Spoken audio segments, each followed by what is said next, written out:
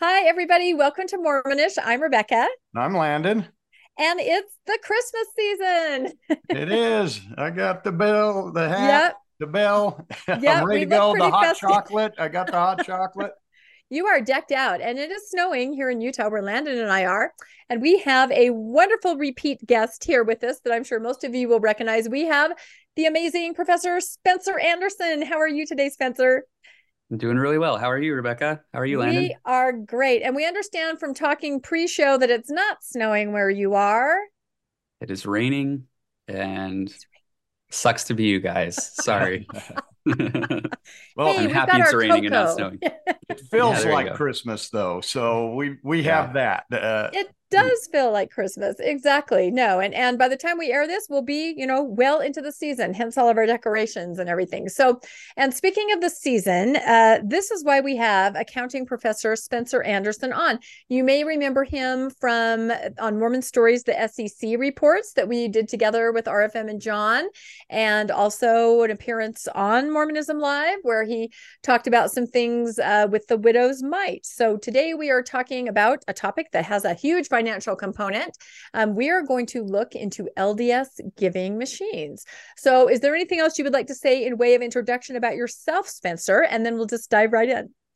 No, nothing much. This is a fun topic. I think that there are a lot of there's a little bit of mistrust about the Mm-hmm. giving machines, I think, from one side. And then on the other side, it just seems like the church is just doing so much good. And as usual, the truth is sort of right in the middle of Mm-hmm. that. So, I think you have some people who look at them as the giving machines and others that look at it as the taking machines. So yes. we want to try to dispel some of the myths and rumors and see what these machines are all about. Yep, that's right. So we're really happy you're here, Spencer, because you can certainly get into the nuts and bolts that the rest of us are just like, I wonder, I wish I had an accountant I could call. So we've done that for you, everybody. Okay, so we knew the giving machines were coming. There have been articles coming out about them. And of course, they've been going since 2017. So I think at this point, people kind of expect them. But just last week, or maybe even just a few days ago, there was a huge Times Square kickoff. What did you read about that, Landon? This is kind of a picture from that. Well, it was mainly I saw the videos that were going Mm-hmm. out on it, and really well done videos to music, and the entire they lit up all of Times Square basically. So at first you're going, oh my gosh, how much did that cost to run to take every billboard at Times Square over? Uh, is that worth it? But it was well done video. But the first thing was kind of that seems a little excessive or very commercialized for giving from a church. So that was my initial thought. That was your thought. I know. Have you ever looked into how much, Spencer, it would cost to do a Times Square billboard? I tried to Google a little bit, and there were a lot of different random answers from $5,000 to $50,000. I mean, I don't know what it would cost to light every single one up like they've done. It's surprisingly cheap if you want to just do like one billboard. Mm-hmm. So recently, the going rate has been around like $40 Oh, for 15 seconds of time. And so obviously that you extrapolate that. I think that they had this thing going for like an hour or something. yeah. So um if very, very conservatively, if you had like let's say 20 billboards going for an hour, it would cost something like $200,000. But I think that the fact that they had to get all of the billboards in one spot, they probably had to, a lot of these billboards are auctioned. So you have to outbid other players in order to kind of capture all of them all at once, get the coordination going because a lot of the billboards, they were like, you could see that they were coordinated as if it Mm-hmm. was one billboard. Doing all of that, I would assume that it's much, much more than the $200,000 price tag. But surprisingly, like just for the audience, if you ever want to um put yourself on the billboard, like literally just like a selfie, you can get yourself on Times Square for like $40 for 15 seconds, and then you can take a picture of it. Or some people like social media organizers from like China have done this where they post their face as an influencer or they're selling their product, and then they'll have like a little what do you call them, the QR codes on there, and it's pretty cheap relative to impact the number of people that are going to see your picture. So it's cheaper than you would think, I think. Some people were saying like this probably costs $30 million, Right. but I don't think it's like that, but it still is quite costly. Yeah. Huh. That is really interesting. It makes me think, Landon, that we should, I don't know, put a Mormonish picture up on Times Square Yeah. for 15 seconds, right? And people will go, what the hell's a Mormonish? Yeah, what is that? But I can see it like if you wanted to get engaged or something. Wouldn't that be cute to like stand in Times Square and say, look up, as long as you could time it correctly. But yeah, that's really interesting. So we learned something in addition to giving machines, everybody. We learned how to get your photo on Times Square billboards. So now awesome. that would probably be the price, do you think, just for the billboards? Or, I mean, clearly there's a slick, Fifth Avenue PR firm behind this whole orchestrating all of this. I've got to think, my guess was $1 million to put something like that together. Yeah. But, absolutely. Yeah. And there's no way that the church was like, well, I'll just bid 40 because that's kind of the going rate, but I might lose out on some of them. It's like, no, they're going to go all in so that they can get all the billboards they can. They probably, like you said, they went through some liaison to capture all of the boards all at once. And, whatever that costs to outbid everybody, that would be quite costly. So yeah, $200,000 would be the bare minimum if you were to somehow strike all of the luck in the world. But I think on top of that, you have to coordinate. You think of like all of the marketing, just the coordination efforts to get the videos to work geographically across all the screens. Like that was something else. So it well and over then $1 you've got a million. video group there streaming it and putting it all out the across social the media. air. So yeah, this is quite an undertaking for sure. Yeah. And I think didn't it also have like a nativity kind of component? I mean, there was Christ child and Jesus. There was some of that, and then it exploded into giving machines. So it was definitely very well put together. Meant to tug at the heartstrings Yeah. and get people giving, that's for sure. Yep. And I think it did it. And then there are several machines, of course, set up there, I believe, right there in Times Square, as they are all over the world. So that's what we're going to talk about today. All right, let's get some information about how the giving machine has worked in the past. So we have an article that came out in the Church News after the season last year that gives us some of the stats. Landon, do you want to read that a little bit for our viewers? Yeah, so these stats are from last year. And they said that they had expanded locations, mobile versions, and generous givers to the Light of the World giving machines during the 2022 Christmas season means millions of people worldwide will be blessed in 2023, meaning that the money given in 2022 has to be spent in 2023. The giving machines, located in 28 cities and across 6 countries, drew an estimated 425,000 donors from November through the 1st of January, according to a report published March 21st on churchofjesuschrist.org. From those donations, more than 3.2 million healthy meals and 13,000 boxes of fresh produce will feed the hungry. Nearly 32,000 children will receive school supplies and class instruction, including 2,900 scholarships for tuition and housing. More than 516,000 children will be vaccinated against polio and measles.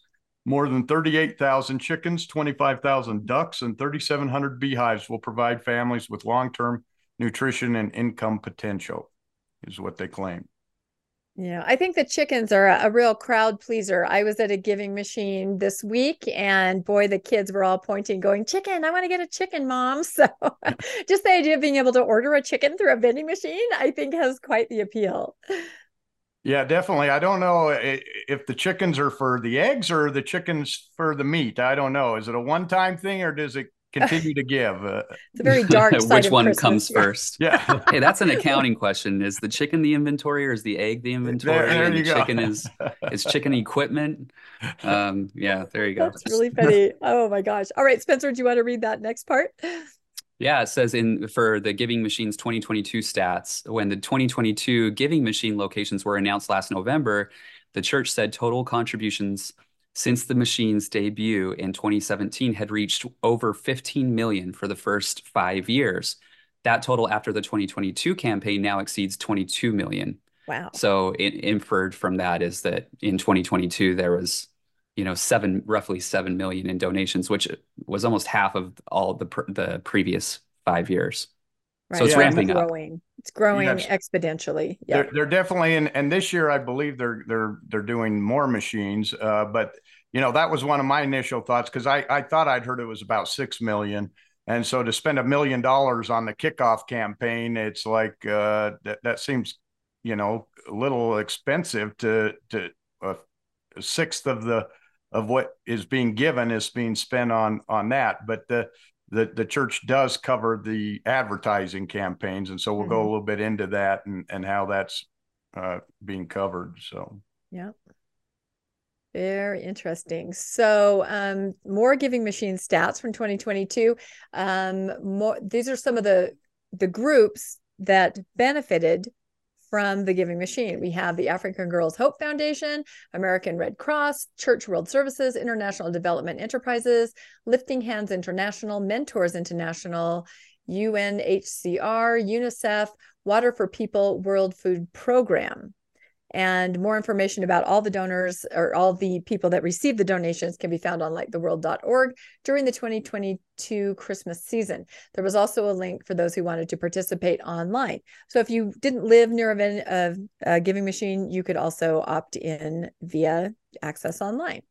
So lots of different organizations benefiting from the giving through the Giving Machine.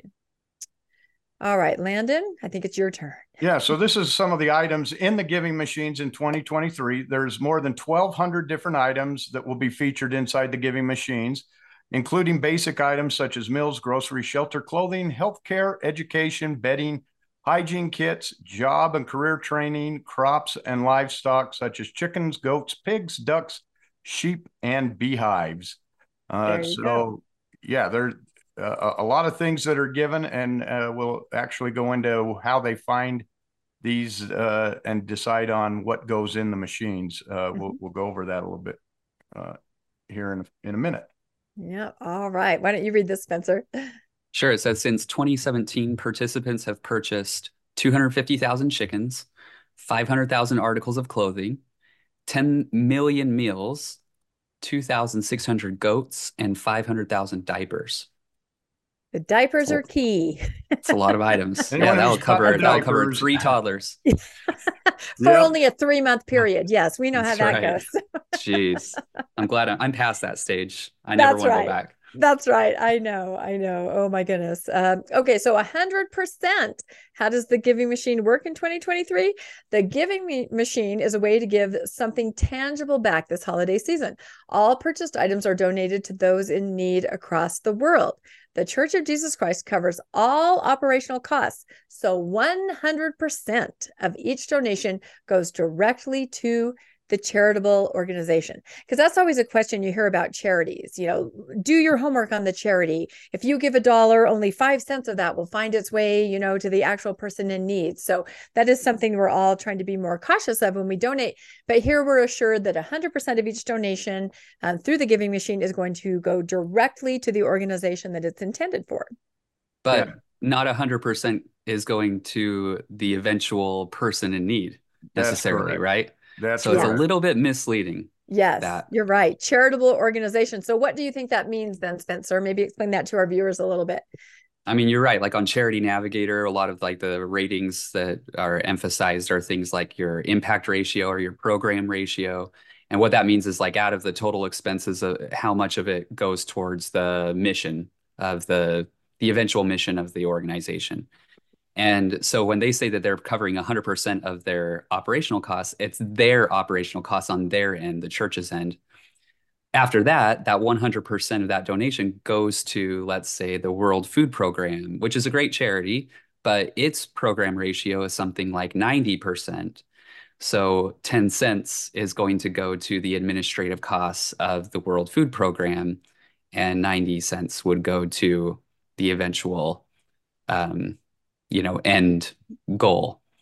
Not to say, I mean, I looked through the charities, some of the charities that were listed, and they all seem to have really high program ratios. And so I'm not saying that they were chosen poorly, but it's just misleading advertising, in my opinion, to say that it's 100%, because it's going to make people think that all of my donation goes towards this person. And instead, there are going to be administrative costs eating up that. We had a discussion with someone on this, and they brought up a good point. They said even those ratios can be misleading. This was someone who ran a charity, because they said some of it depends on what type of charity you are. For instance, if you're providing social services, counseling, almost 100% of your cost is going to be overhead costs. Because you're not providing a product, you're providing a service.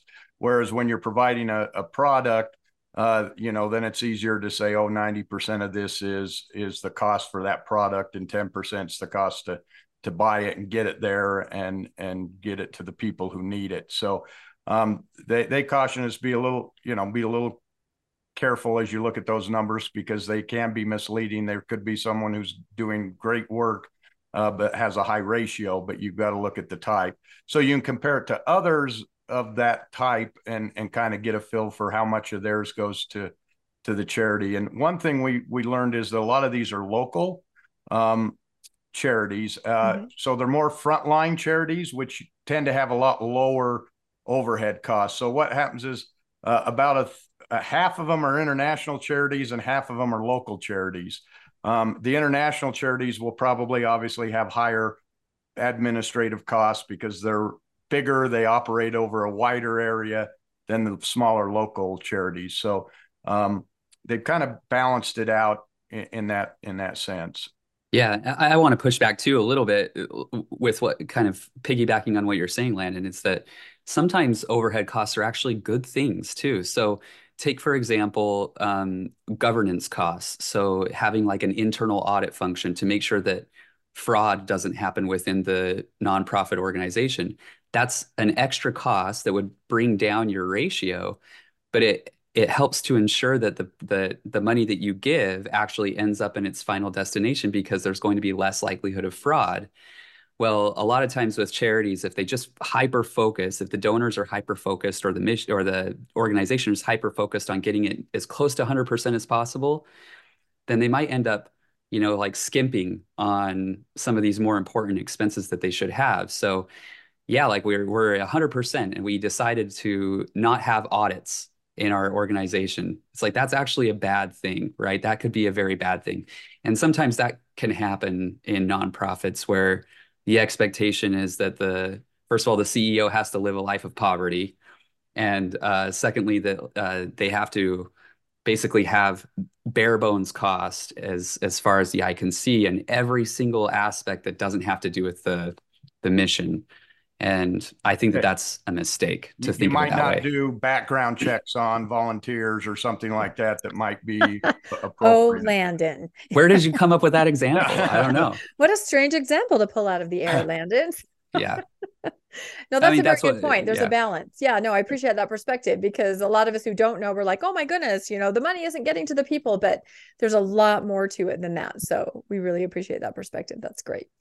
All right, let's see. Okay, where are we? I think we're on Landon reading, aren't we? Okay, the Light of the World Giving Machine have now raised $22 million from 1.5 million donors in 6 years, said Carl Cheney, the initiative manager in the missionary department of the Church of Jesus Christ of Latter-day Saints. That caught me when I read that. It's the missionary department, not the humanitarian or the charitable side. It's the missionary department that's reporting how many people have been giving to this machine. So yeah, well, I'm not surprised, because having visited a giving machine, it was definitely staffed by some wonderful young elders, and also looked like a senior couple who were there to help everybody. They had their name tags on. They were dressed very festively, and they were holding people's purses so that they could take pictures or do Facebook Live, get the media, get it out on social media that you're here at the giving machine. So definitely there is, I think, maybe a bigger missionary component than we are aware of. Yeah, I think that's a big reason the church is involved in this is, as always, we know the church is a huge PR machine. They promote their brand more than most companies. I think they promote their brand. And this is a way for them to promote their brand. There's no doubt about that. It's definitely part of the giving machine experience. It feels a little grating when you think about just the typical way that nonprofits are run. We talked a little bit about how like expenses should be really low, and sometimes it's glorified So it's just a little bit, to contrast that with any other charitable organization is just a little odd to see the pomp and circumstance, Yeah. the huge expense into the marketing PR of this giving portion. Imagine, like the Red Cross paying like, $100 million for a Super Bowl commercial or something like that. Everybody would question, they'd say, well, why didn't you just use that $100 million for the good? Right? Why would you run a PR campaign instead? Like that's a lot of money to have to do that. So instead, imagine, like a nonprofit organization having like its headquarters in a high-rise penthouse in New York City overlooking Central Park. The optics of that are just really, really poor. And the church kind of just takes the complete opposite approach, right? They're like, oh, well, we're going to take the for-profit corporate vanity spending kind of approach to advertise a giving humanitarian effort. And so it's a little odd. It's a little odd. I just wonder how like donors feel when they go into these places and they see that it's, wow, you rented place on Times Square. You've got like all of this like extra color, these really fancy machines. It's like, why didn't you just use all that money to just go to the cause instead? I think And that's what I would wonder. Yeah, that, that's the that big question. yeah, that's one of the big problems I have with this, because if this was a corporation doing this, a for-profit corporation, I'd be going, this is absolutely a wonderful program. They're putting this all together, giving the money to the charities. But in this case, you're a charitable organization who has been given donations so that you could go out and make this big PR advertisement and hire this Fifth Avenue PR firm to now go to your people and say, now we want you to give to these machines. Well, these are The same the people. same people who just gave to you.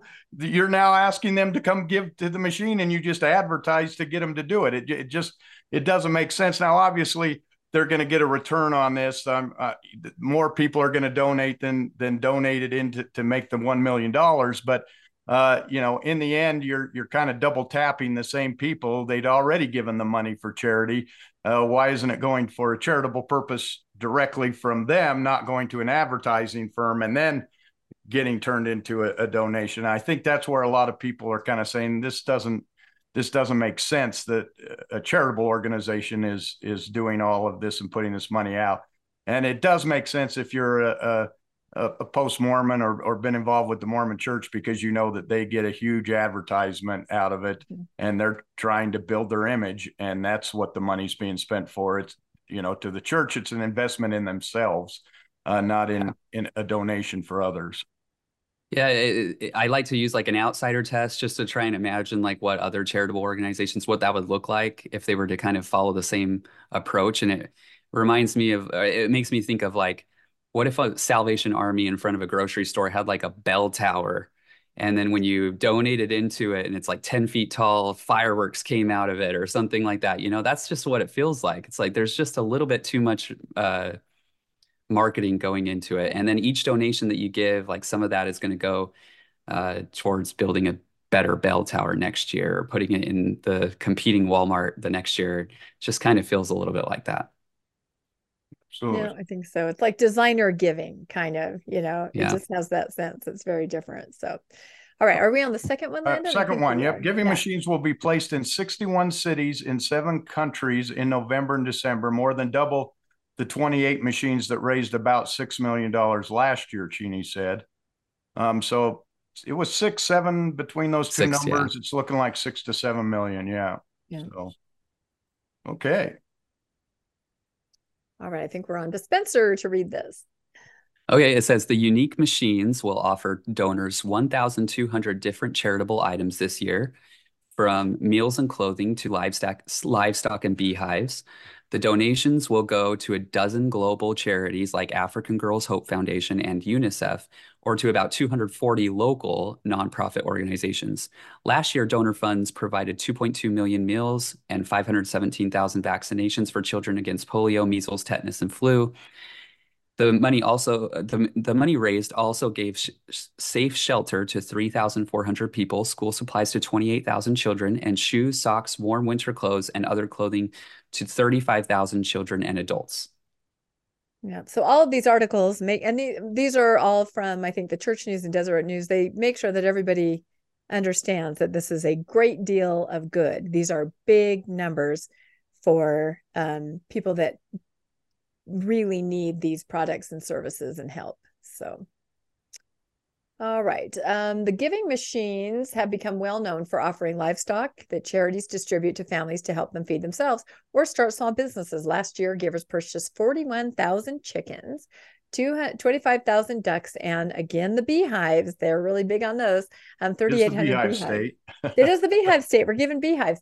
Chickens, goats, piglets, and beehives provided through the giving machine have benefited 20,000 families in Kenya and Tanzania over 3 years, said Mary Obiero, director of the Relief and Development Project for the Church World Services Africa. Obiero said giving the livestock to women has improved gender equity in villages where the CWSA works. So that's an important point too. Yeah, we know how big gender equality, how important that is to the church. So land. Yep, you're right. So again, just making sure everybody understands the true good that's being done across the world. Okay, go ahead, Landon. For example, donors last year provided funding to protect 459 women and children from further domestic violence or child abuse. And some 3,000 children and teens received scholarships in countries where there is no public school. Donors can choose from 6 items to help the foundation through the giving machines, providing money toward tuition, a school uniform, a Chromebook, shoes, activities, and mentoring for girls in Kenya and the Democratic Republic of the Congo.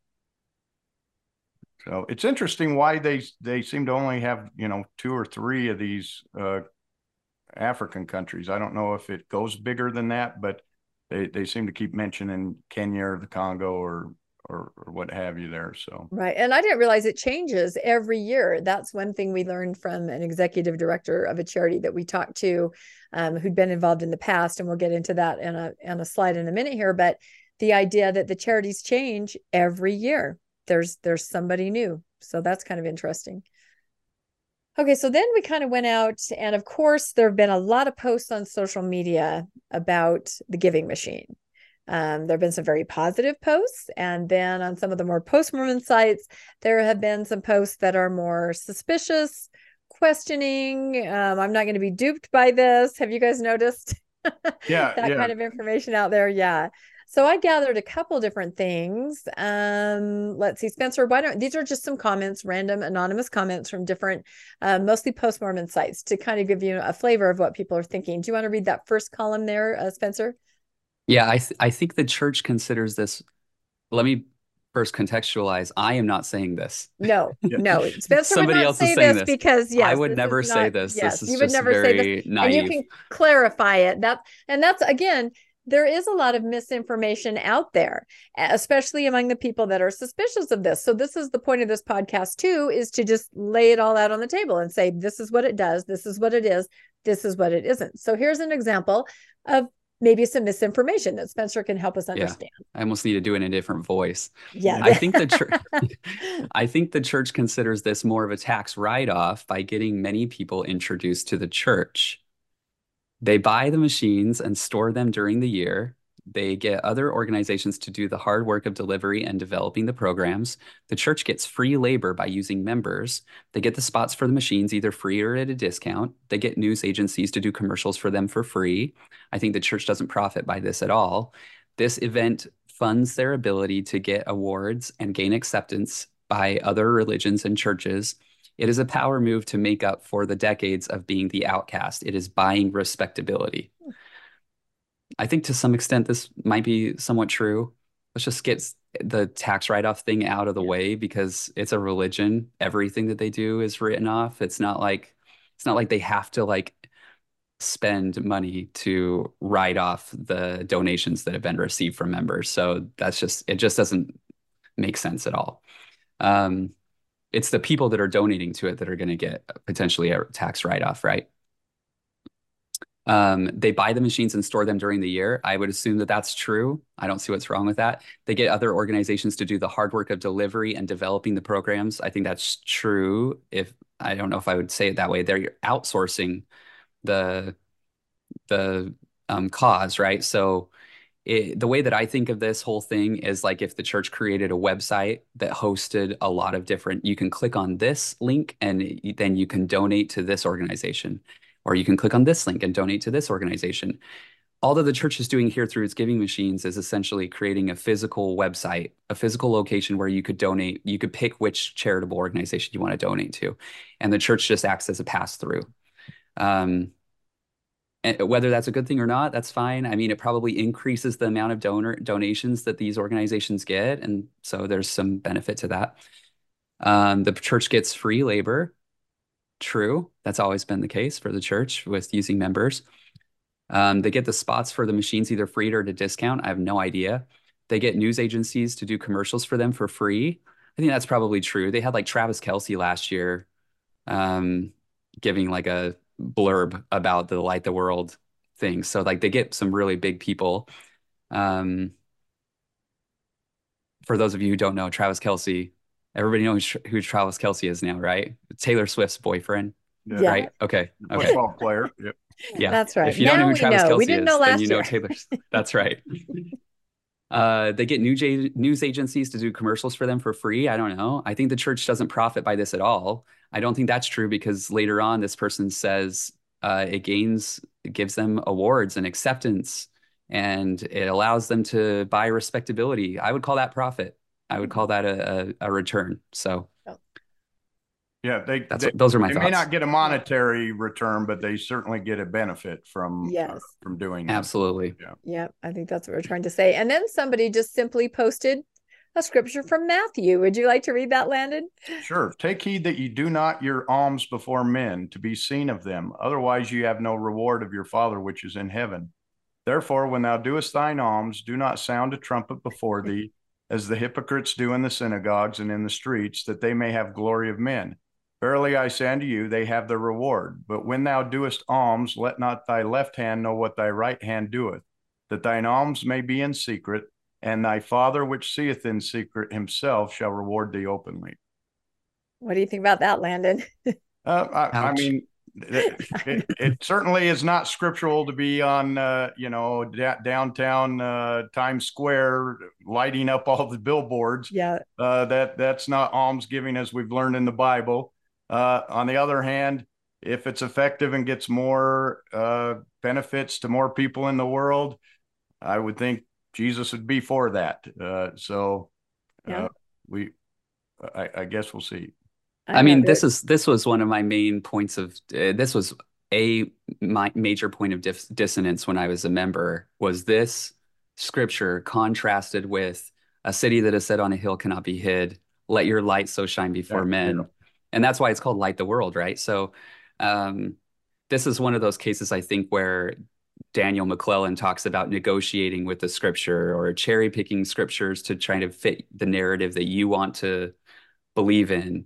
You can choose either this scripture and follow Jesus, or you can do the exact opposite and choose the Light the World scripture and simultaneously follow Jesus. So there's no losing, I feel like, when you have contradictory scriptures that are both presumably offered by the same person. Yeah, I don't know how to reconcile those two scriptures, though. Yeah. No, just open to interpretation, and however, whatever you need it to mean, you can make it mean that. That's the beauty of the having no true meaning inherent in the text. It's all in the translation. So, but yeah, I think there's no bigger trumpet than a synchronized Times Square billboard, right? That's pretty much there in front of the entire world. So they did it. Somebody else said, I get they think it's great, but to me, the optics of a very wealthy nation putting out vending machines for the poor of the world that have a goat or a chicken seems classless and arrogant at best. When you couple that with a cult that could solve these problems with a focused effort and a fraction of their annual earnings from investing, this becomes very immoral quickly. And I think that is what most people, that's kind of the heart of it right there, is when you realize that, you know, from what I've read, the interest on the church's holdings is $1 million an hour. You know, the time that someone stands there deciding which one of those little things to choose, the church itself could have donated, you know, $250,000 just right off the top without even feeling it. So I think people are trying to reconcile that. Does anyone have any other thoughts about that statement? Yeah, I mean, I think this is the crux of the issue, right? Yeah. So it's when you see the Times Square thing, it's not that it's nice for them to say that they're covering all of the administration costs, the operational costs of the giving machines, but then you have to question, why are the operational costs so high? Why are you going through all of this effort when you could just match everybody's donation? And that would do a ton of good, right? So it's it's really odd that it seems as though the church is like sort of taking credit for everyone else's generosity, Yeah. and then not being generous itself.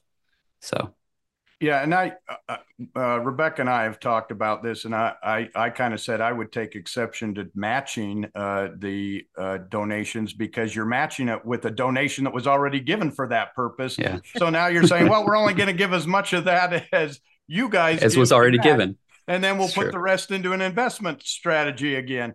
But we saw how many vaccines were given. What was it, 530,000 vaccines Yeah. or something? But we know the church itself could completely wipe out malaria Yeah. with just using a very fractional portion of what they currently have. They could completely wipe it out. There'd be no need to even do this. So if their intent was to solve the problem, they could solve the problem without having to even ask for this at this point. But they could certainly do it in conjunction with this. Let's wipe this out. But they don't. So then it makes you go back to, are they really trying to wipe out this, or is there an ulterior motive here? And again, I think that's why people say that. Yeah. So if you ask the church, is your focus in this whole effort, is it on fixing the world's problems, or is it on generating buzz about the church? Is it about a missionary effort? I think clearly their resources are being spent towards the latter, right? Disproportionately. So it's kind of hard to argue otherwise, I would say. Yeah, but the important thing here is that the people these organizations that are providing these other services, they are focused on solving the world's Yes. problems. And that's one thing that I've always questioned with the church is they seem to be the money men. They never seem to have the boots on the ground solve the problem. They always want to outsource that. And that doesn't seem to be a Christian ideal, to outsource saving people and taking care of people. That seems to be what a church should be doing. I look at Catholic services and I see they run orphanages, they run food banks, they run homeless shelters, food kitchens. The church just donates money to that and says, you take care of the problem, we'll keep raising the money. Yeah, I guess it's a corporate mindset is how I Yes. see it. It's a corporate mindset. And I mean, there's a current example here in Utah where a lot of faiths have decided to open the doors of their facilities as warming centers for homeless and people that need shelter in these cold temperatures. And the church is not going to do that, although I would say it probably has more buildings and facilities than any other denomination. However, it is going to pay and supply, as I understand it, beds, cots, sleeping bags, things like that. So like you said, supplies, but not the boots on the ground of having people there opening their own doors. So it's just a corporate hands-off mindset, I think. But it's interesting because all of that money came from donations that could have just directly been given in Utah County to those organizations. So there's really not a lot of additional good being done. So they can, I guess it's not compounding the good. It's just facilitating the good, I suppose. Yeah, no, that's an excellent point. Yeah, because if the church were to disappear out of this equation, and I were to give instead of giving to tithing, if I gave $500 to a homeless shelter, the people at the shelter benefit. If the church disappeared from the equation, nobody would miss them. They're not needed there. Mm-hmm. Yeah, the one thing the church does provide is influence. Because they can tell their members, we want you to contribute to these giving machines, and they'll be all lined up at Gateway Mall to do it.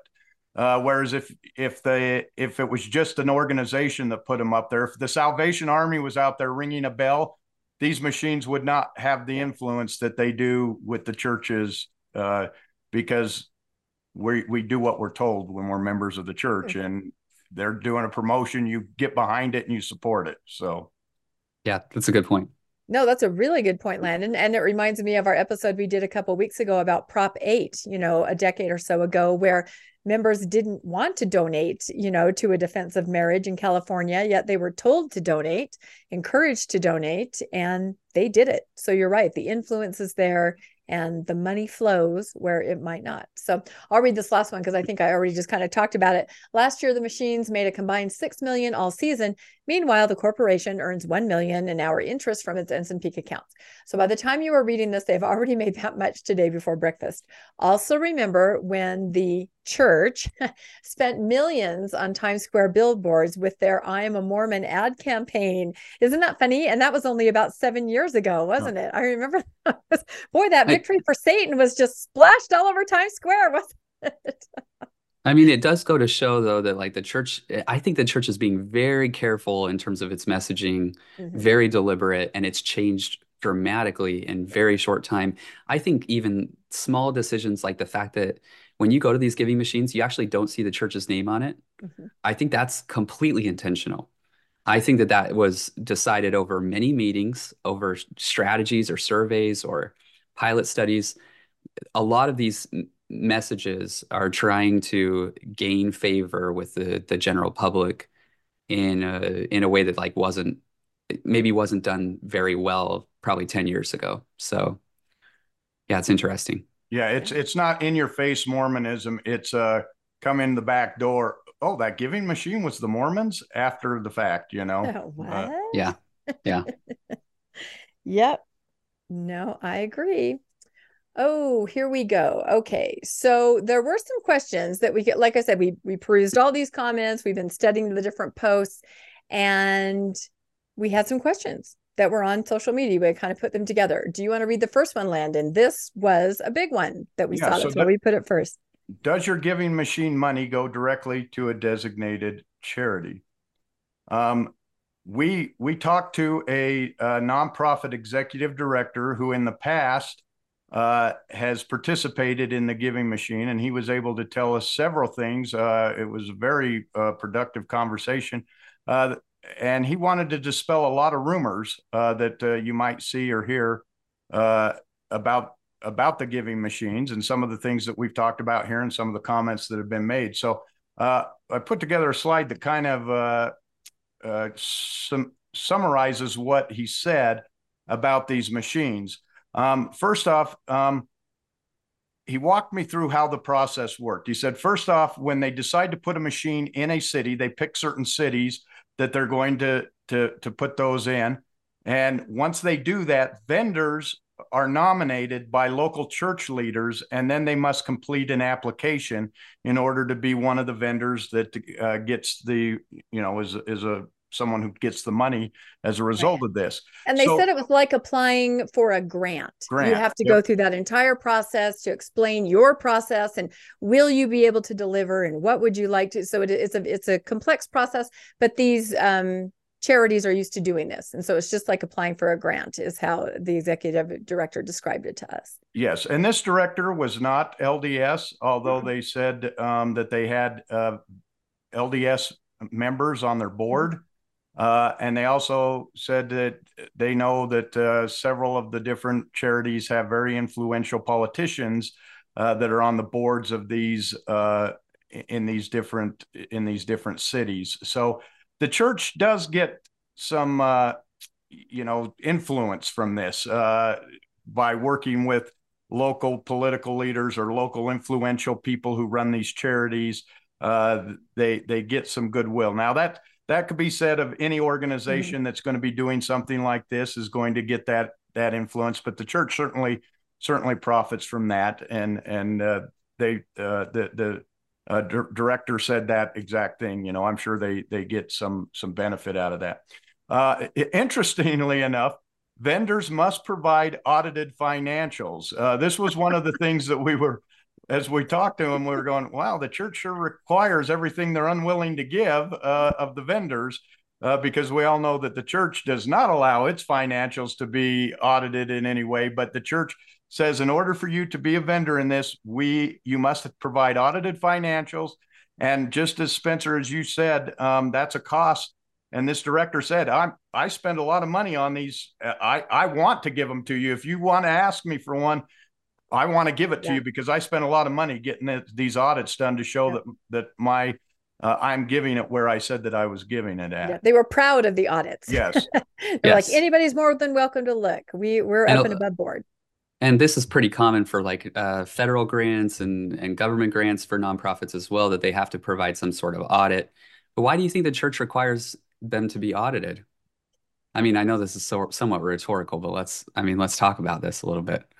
Why? I think they want it to look above board so that nobody can question the giving of the, so they look clean and they can prove it without getting audited themselves. Yeah.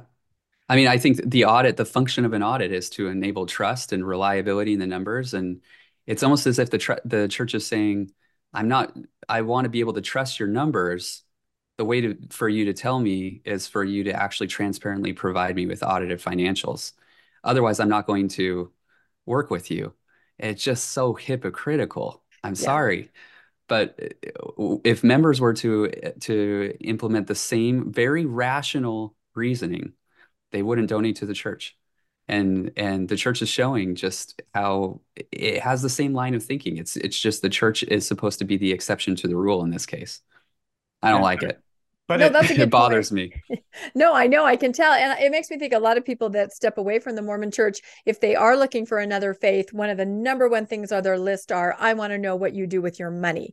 And they'll say, I found a church, they put their financials up every Sunday on the screen. It's very important to people when they step away because they recognize they were flying blind in where they were giving their money, what was being done with the money, and they feel really duped. So yeah, it is hypocritical. Yeah. It's very weird. And you want the money to be spent where you want it to be spent as well. It's about, it's about matching. It's a matching process, right? And so I have a friend who's an accounting professor, and she listens to Mormon stories, even though she's not Mormon. So she's just really finds it fascinating. But she is the treasurer for her local church. And being an accountant, she tries to advocate for conservative sort of application of like how they use their money. Let's store some away. Let's make sure that we've got enough for a rainy day kind of thing. And almost everybody is against her, saying, we have to go and help feed the homeless. We have to go and spend the money on this, on this. They want to spend every single last dime on good causes. And so for her to hear how the church is just taking the extreme of the business side of things, of sort of like of hoarding all the money, of growing all the money, she says it's just so foreign to her.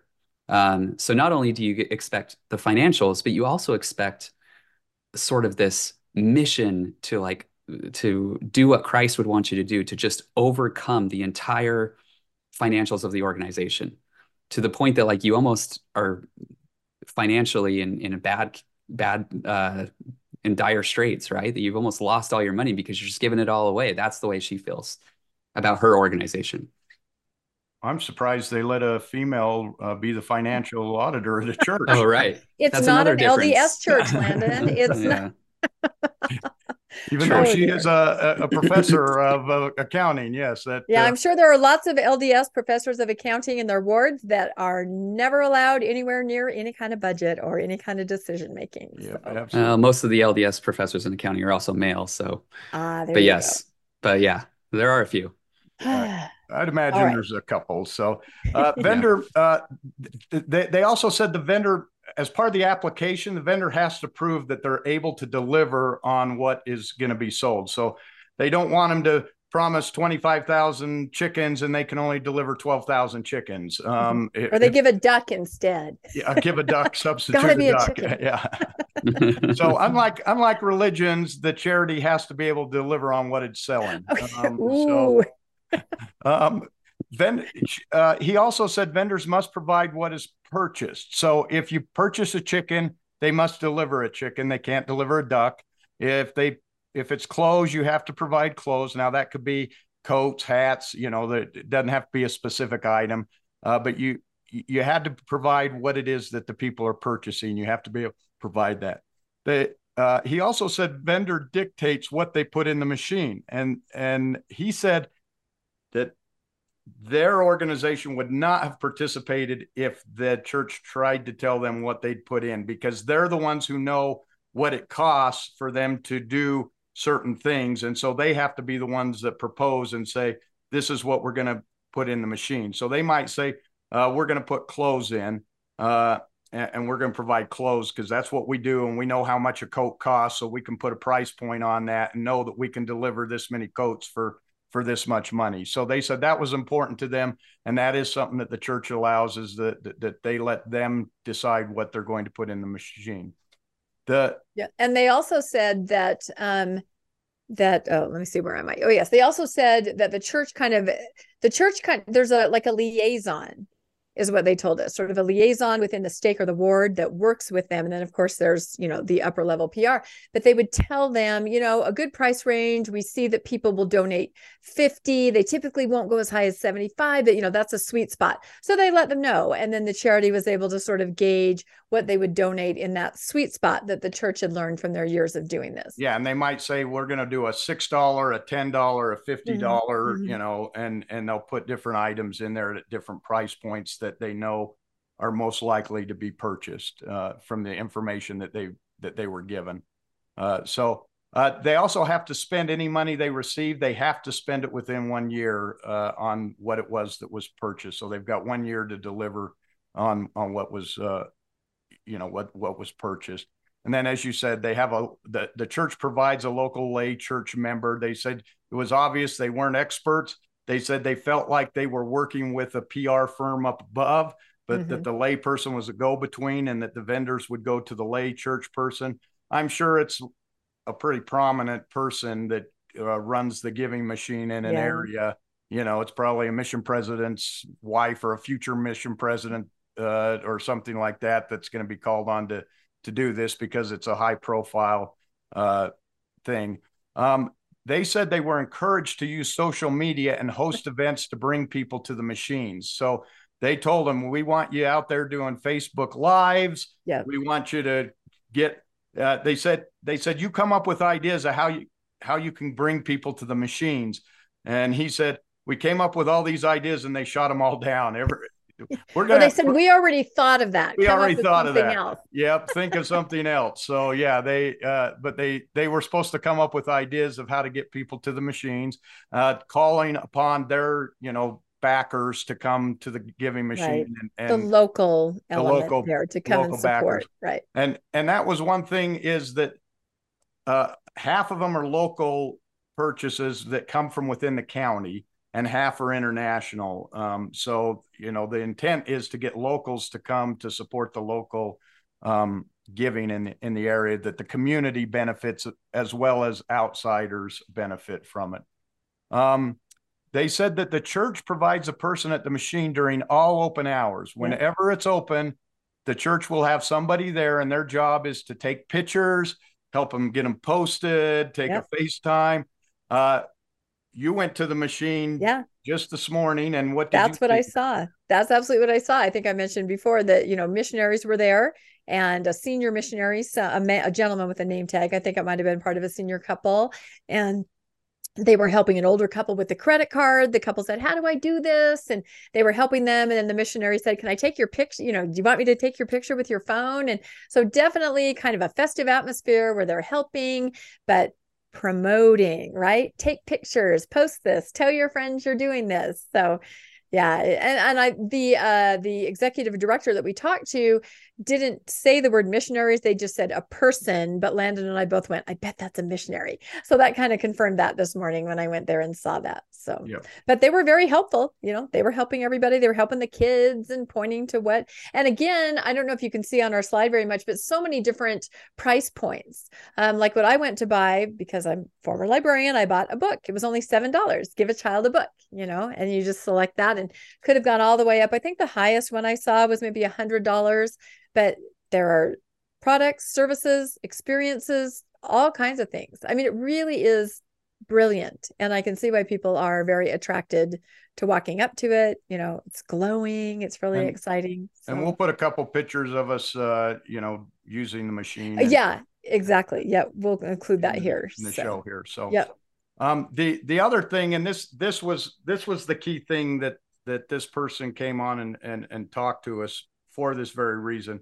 They said it is true, 100% of the donation goes to the charity. They say we get that whole donation, and they said as a charity that's vital to them because they're in the business of providing services to people who need help. They're not in the business of fundraising, although they have to do it. It's a necessary evil of being a nonprofit, is they have to do this. So whenever someone else takes that responsibility, it's helpful to them, and they acknowledge that, and they acknowledge that this is a great program for them because they get the money without having to do a lot of effort or spending any of their own money to raise money. They did say, and the director said they thought that this would happen, and you confirmed it when you went there to buy the book. It said that it'll ask you if you want to cover the credit card fee. So let's say it's a $7 purchase. Up in that right-hand corner, you can see that's what I got. Do you want to add 21 cents to cover the card? And then it's covered up. There was a yes and a no, and I went no. And that's something the director told us. Is they said if you want to cover the fee, the credit card fee, then go ahead and say yes. But they said we don't cover the credit card fee. The church was going to cover all of the administrative costs. So if you say no, the church pays that credit card fee instead. So one way as a post-Mormon, you could get a little bit of your tithing money back is by giving them cents I got today. That's right. Yeah. That's right. Let them pay the credit card. We cover all costs, and then they put this on here. But I think this is typical of any charity, as the executive director described to us. They'll ask you, would you like to help cover the administration costs? Did it say, would you like to leave a tip? It's like that. Yeah, it's already included. And then you leave a tip on top of that. How many of us have fallen for that, right? You didn't know the tip was included. Oh my gosh, that makes me so mad. But that's kind of what this is like, the double dip tithing, right? You pay your tithing, and then on top of that, you go and you do the donation machine. Interesting. The one thing the director did say, and we need to give credit where credit's due. They said this is the most ethically run program they have seen. Because they don't have to outlay money of their own to help get it to people.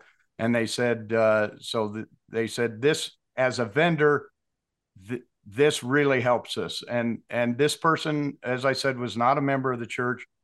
They said, we know the church has problems. We know what the church is. And we know how much money the church had, but they said, this is really a well-run process, and that they really benefit as a vendor, and it does maximize the amount of money that's getting to the people, and in the end, that's really what this is about. So they did say, who cares where it comes from, right? Yep. And they said you could check candid.org or guidestar.org.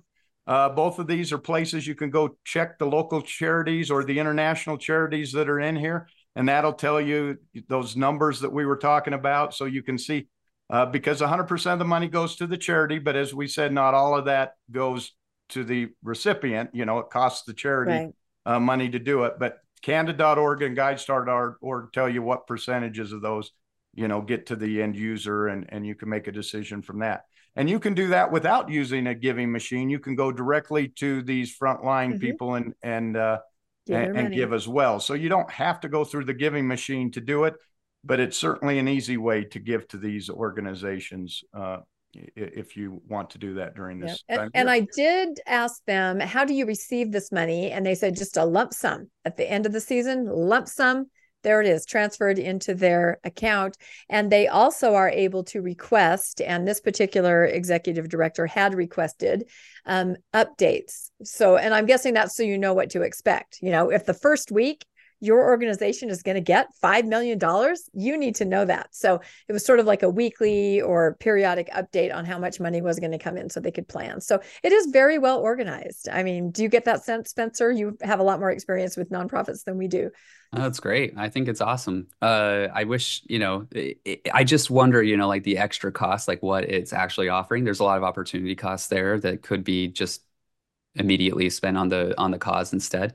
But other than that, like that's that's the only, and you know, maybe the ROI on this is actually positive, and so maybe more donations are given through this method. So, kind of hard to say, especially when, you know, you factor in obedience and following the prophet and, you know, guilt tripping people to go and donate. So Yeah. that kind of thing. But I also think that, like, you know, a lot of former members are inherently very skeptical about anything the church does, anything. And this is one of those things where I think you think about all of the outside organizations that are dealing with this endeavor.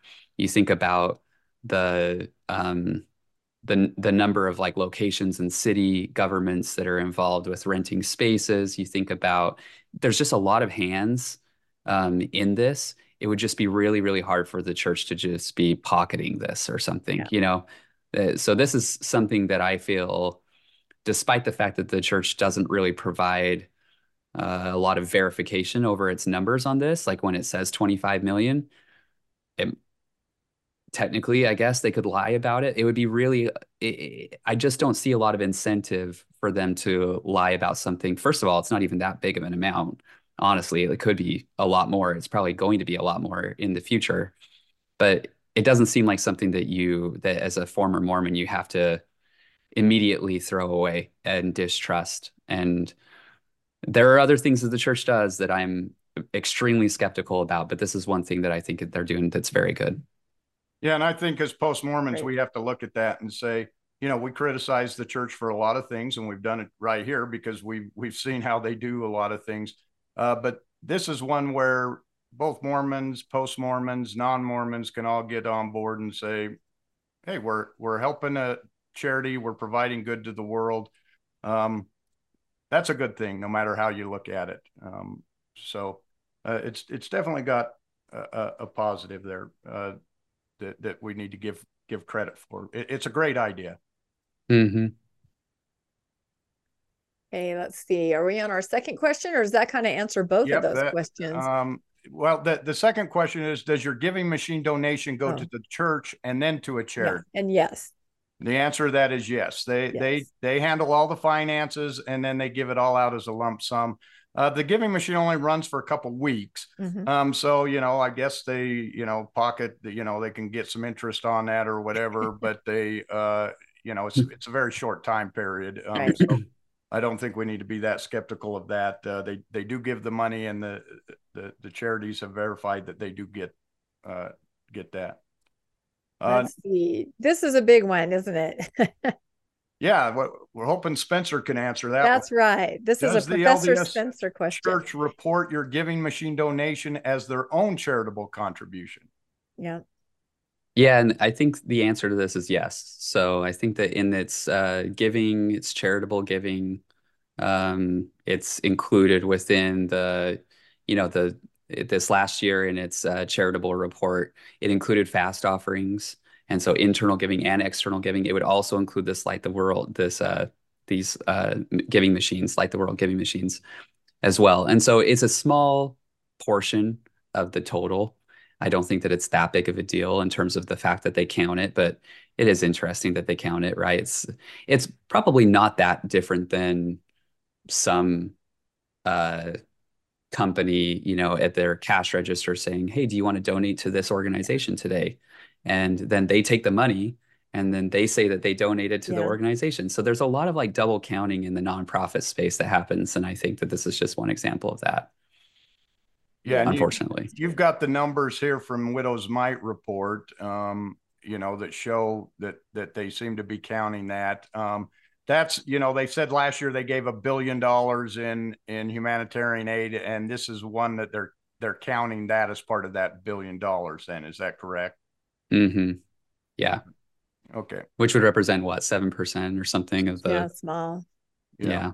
It's a small percent, but again, it seems a little disingenuous to say we gave that when people don't even know they're giving to the church when they do that, and they're really not. They're giving to the organization that they purchased it, but since the church is taking the money and then giving it to the organization, they're taking credit for what the organization is doing as the middleman for all the work that the organization is doing, which seems disingenuous to me. But as the executive director said, that happens all the time in nonprofit standard. world, where everyone counts it 2-3 times as the giving. So well, and volunteer I guess it's hours. 0.7. Also, I want to make sure it's 0.7%. Oh, 0.7%. Okay. So it's not really that much. Very tiny. Yeah. And volunteer hours, I'm guessing they count everybody that stands there by the machine and helps everybody put it together. So I don't know. Interesting. That's All true. right, I guess it probably adds up to more than 7 million, given that. That's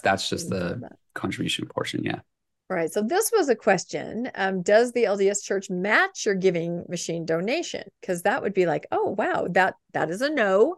They do not match it. And Landon even mentioned before that even if they did match it, that doesn't seem quite right either, because if they matched it with tithing donations, that's a donation already given and then re-given and recounted. And, if they were to take it out of, I don't know, something else, maybe, but out of their investment fund, maybe, it reminds me of IRAs. I see this all the time in my line of work that, someone will tithe an IRA and then someone else will inherit it and they'll tithe it. I mean, literally the same chunk of money can just be tithed till there's nothing left, depending on how you look at it, just over or and taxed over and taxed. Yes, taxes are the same. Yep, same kind of thing.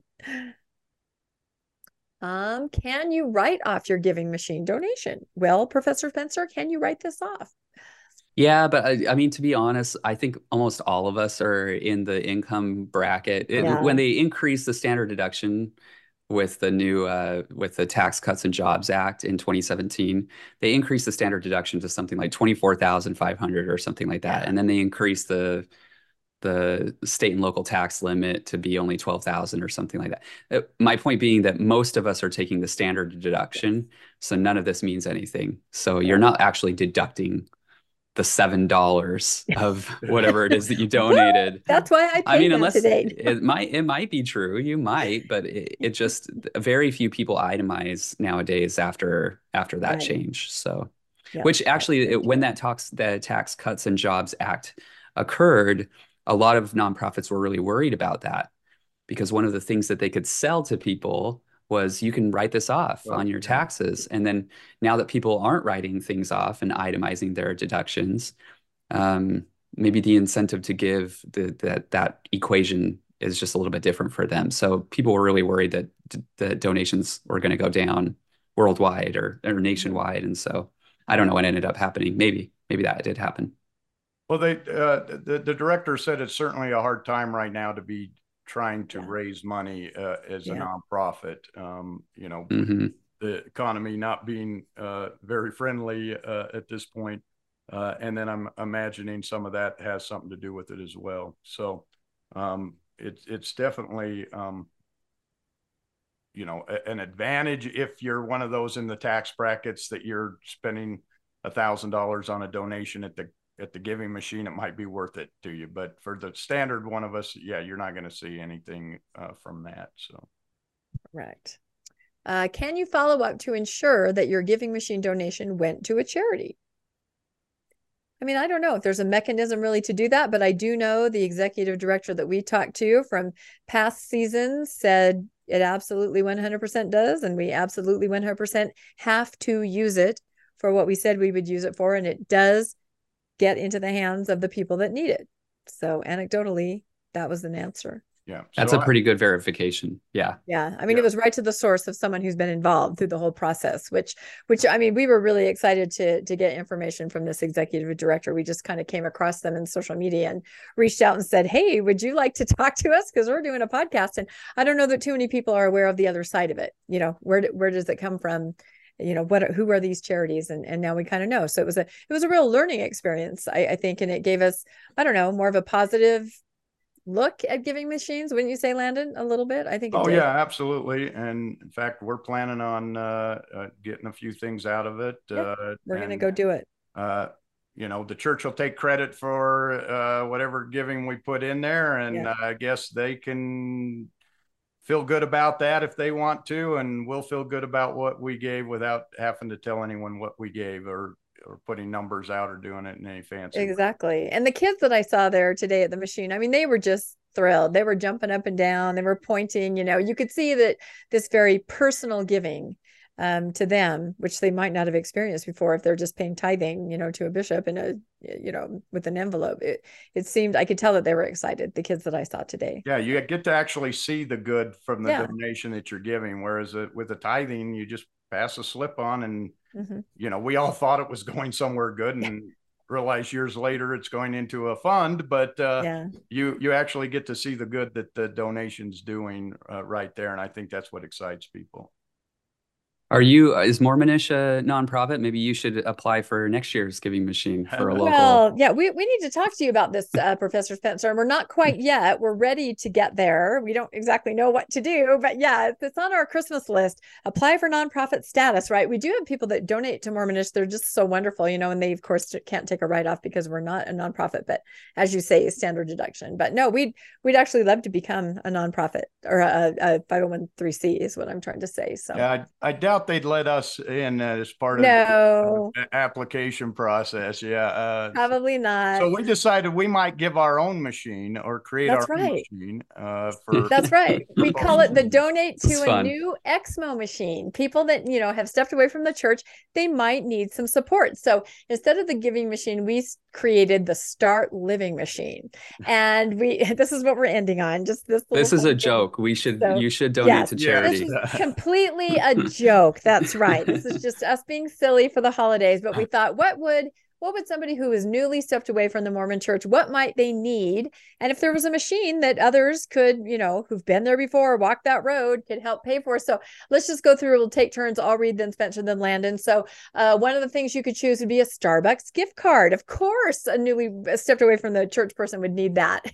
Yeah. Discount coupons to the state liquor store. Oh, okay. There you go.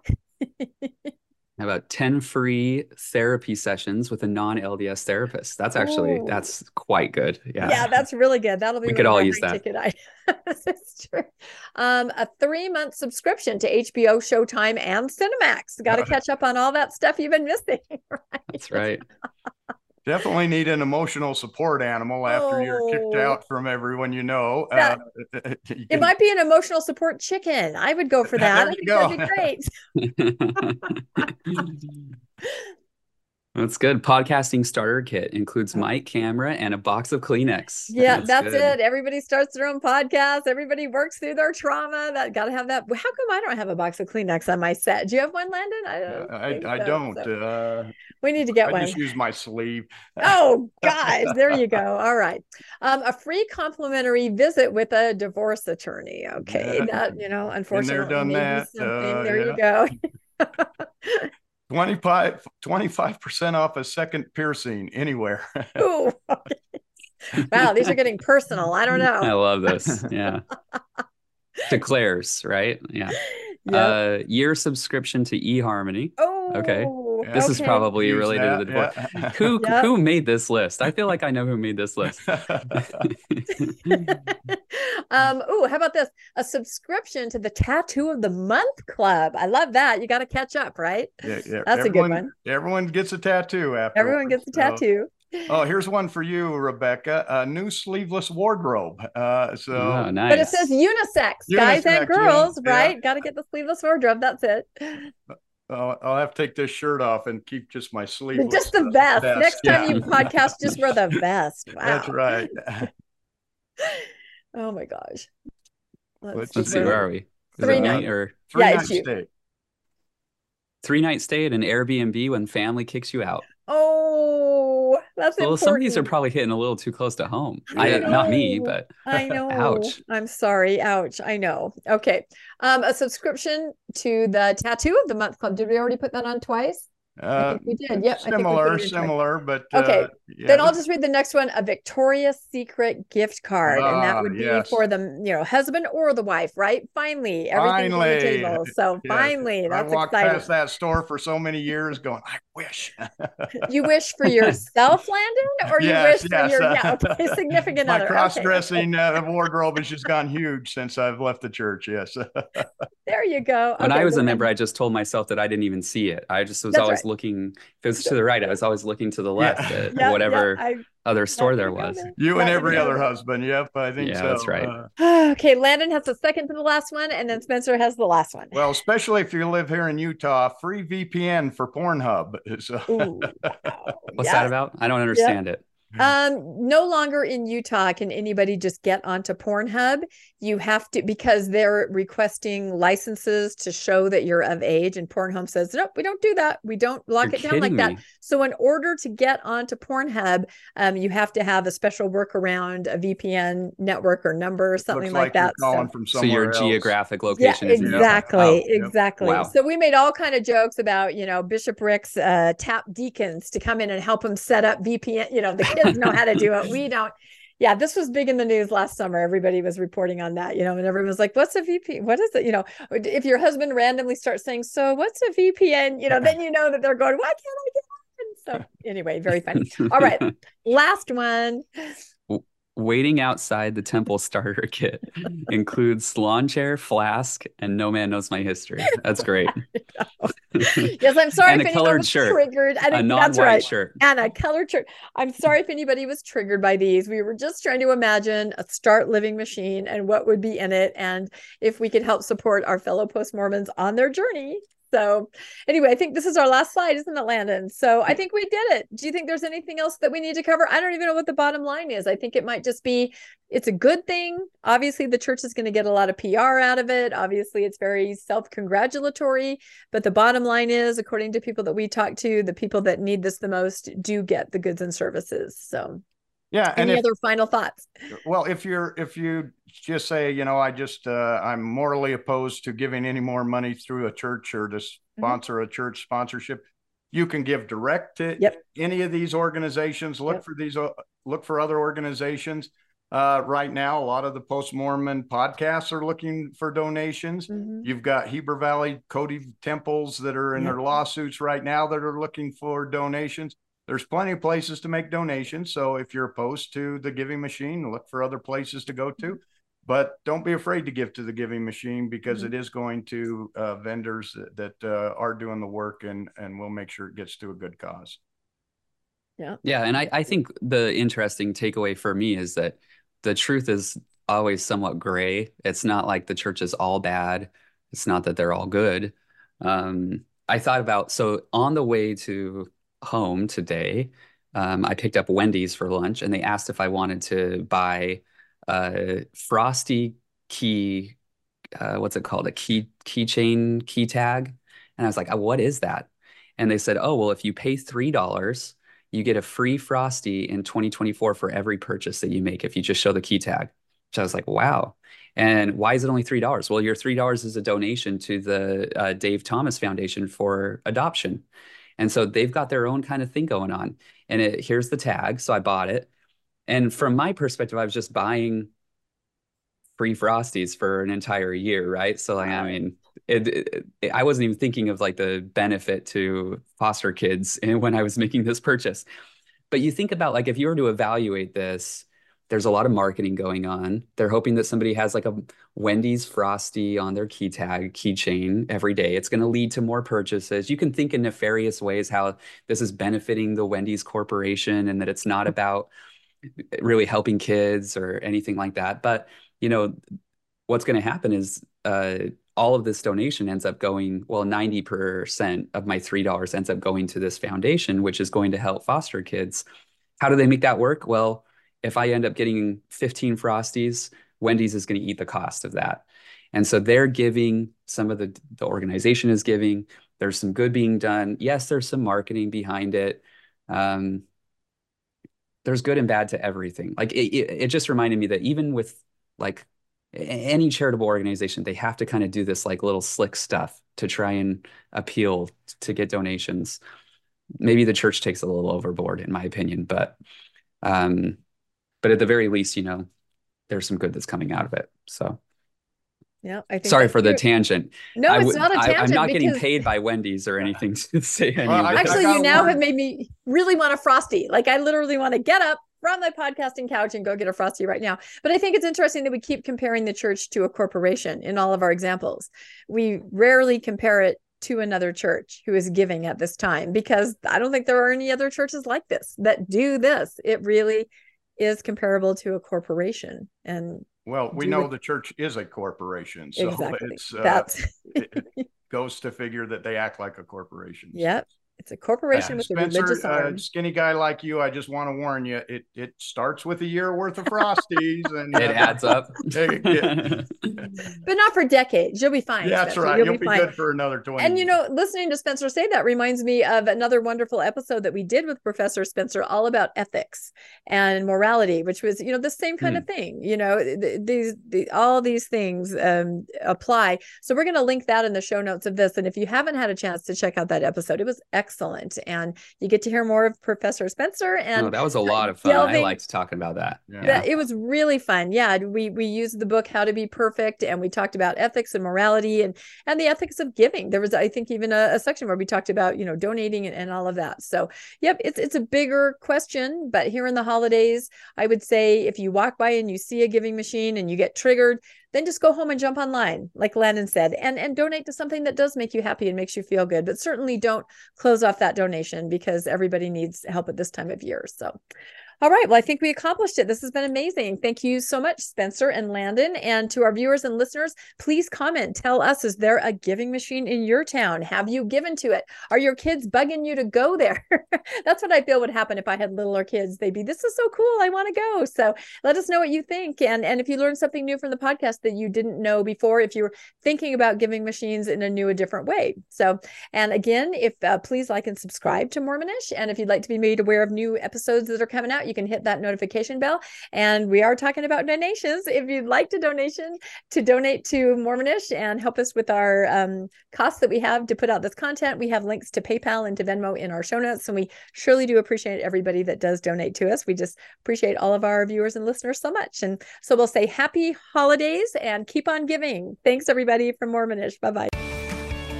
Thanks for joining us for another episode of Mormonish. We really appreciate our listeners and would love to hear from you if you have a story you'd like to share. You can email us at mormonishpodcast@gmail.com. You can also find us on Facebook, Instagram, and on our website, mormonishpodcast.org. And don't forget to look for us on YouTube and like and subscribe. Keep joyful, everybody.